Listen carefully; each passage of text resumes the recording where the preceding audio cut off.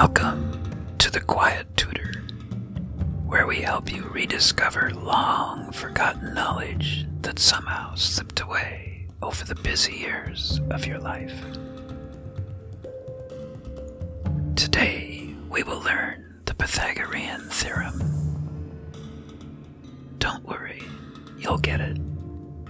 Even the Scarecrow on The Wizard of Oz got it when he finally discovered he had a brain. Yes, there is some math, but there will be no tests, no memorization. You don't even need to tell anyone what you are doing. It will be our secret. Now find a place to sit comfortably. Feel your muscles relax. Slowly inhale peace and exhale all the day's tensions.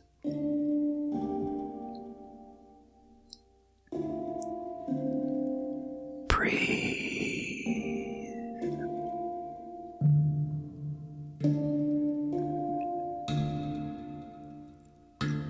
To understand the Pythagorean Theorem, you must first understand a few simple concepts. First, what is a right triangle? A right triangle is any triangle that has a 90-degree corner. Secondly, what do we mean by the squaring of a number? Squaring a number means we are multiplying that number by itself. For example, 3 squared is 3 times 3, which equals 9. So 3 squared is 9. And thirdly,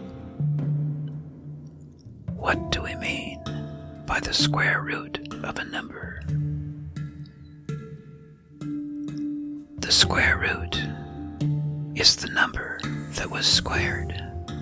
For example, the square root of 25 is 5, since 5 squared, or 5 times 5, equals 25. Now don't freak. This will all make sense soon. A long time ago, in ancient Greece, a philosopher by the name of Pythagoras discovered that if you measure the 2 shorter sides of a right triangle, you can figure out the length of the longest side. Now I know you can do this. Remember, after all, the Scarecrow did it. The equation Pythagoras came up with is a squared plus b squared equals c squared, where a and b are the shorter sides of a right triangle, and c is the longer side, which, by the way, is called the hypotenuse. You can use that word to impress your friends at dinner parties. Okay, are you with me so far? If not, don't sweat it. This is a meditation podcast after all.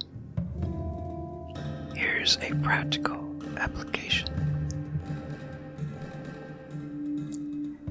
Ask any carpenter how he figures out if the corner of a floor or a wall is square.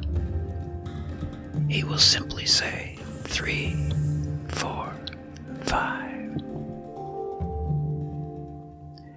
This means that if you measure a point 3 feet along one side of the floor and another point 4 feet along the other side of the floor, in order for the floor to be square, the resulting diagonal line from the 2 points you've measured must be 5 feet. Here's how that works. 3 feet squared is 9 feet because 3 times 3 equals 9.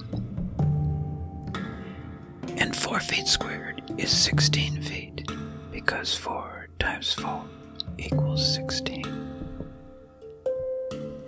Now, if you add 9 feet plus 16 feet, you get 25. And the square root of 25 is 5 feet. So you see, the equation works. 3 squared plus 4 squared equals 5 squared, which is another way of saying 9 plus 16 equals 25. Since the square root of 25 is 5, the floor can only be squared if the diagonal equals 5 feet. So, that's why the carpenter uses 3, 4, 5 when checking to see if his work is square. Now, my friend, much like the Scarecrow, you no longer have straw for brains. In our next episode, we will find out what really happened to Pluto, the planet, not the dog.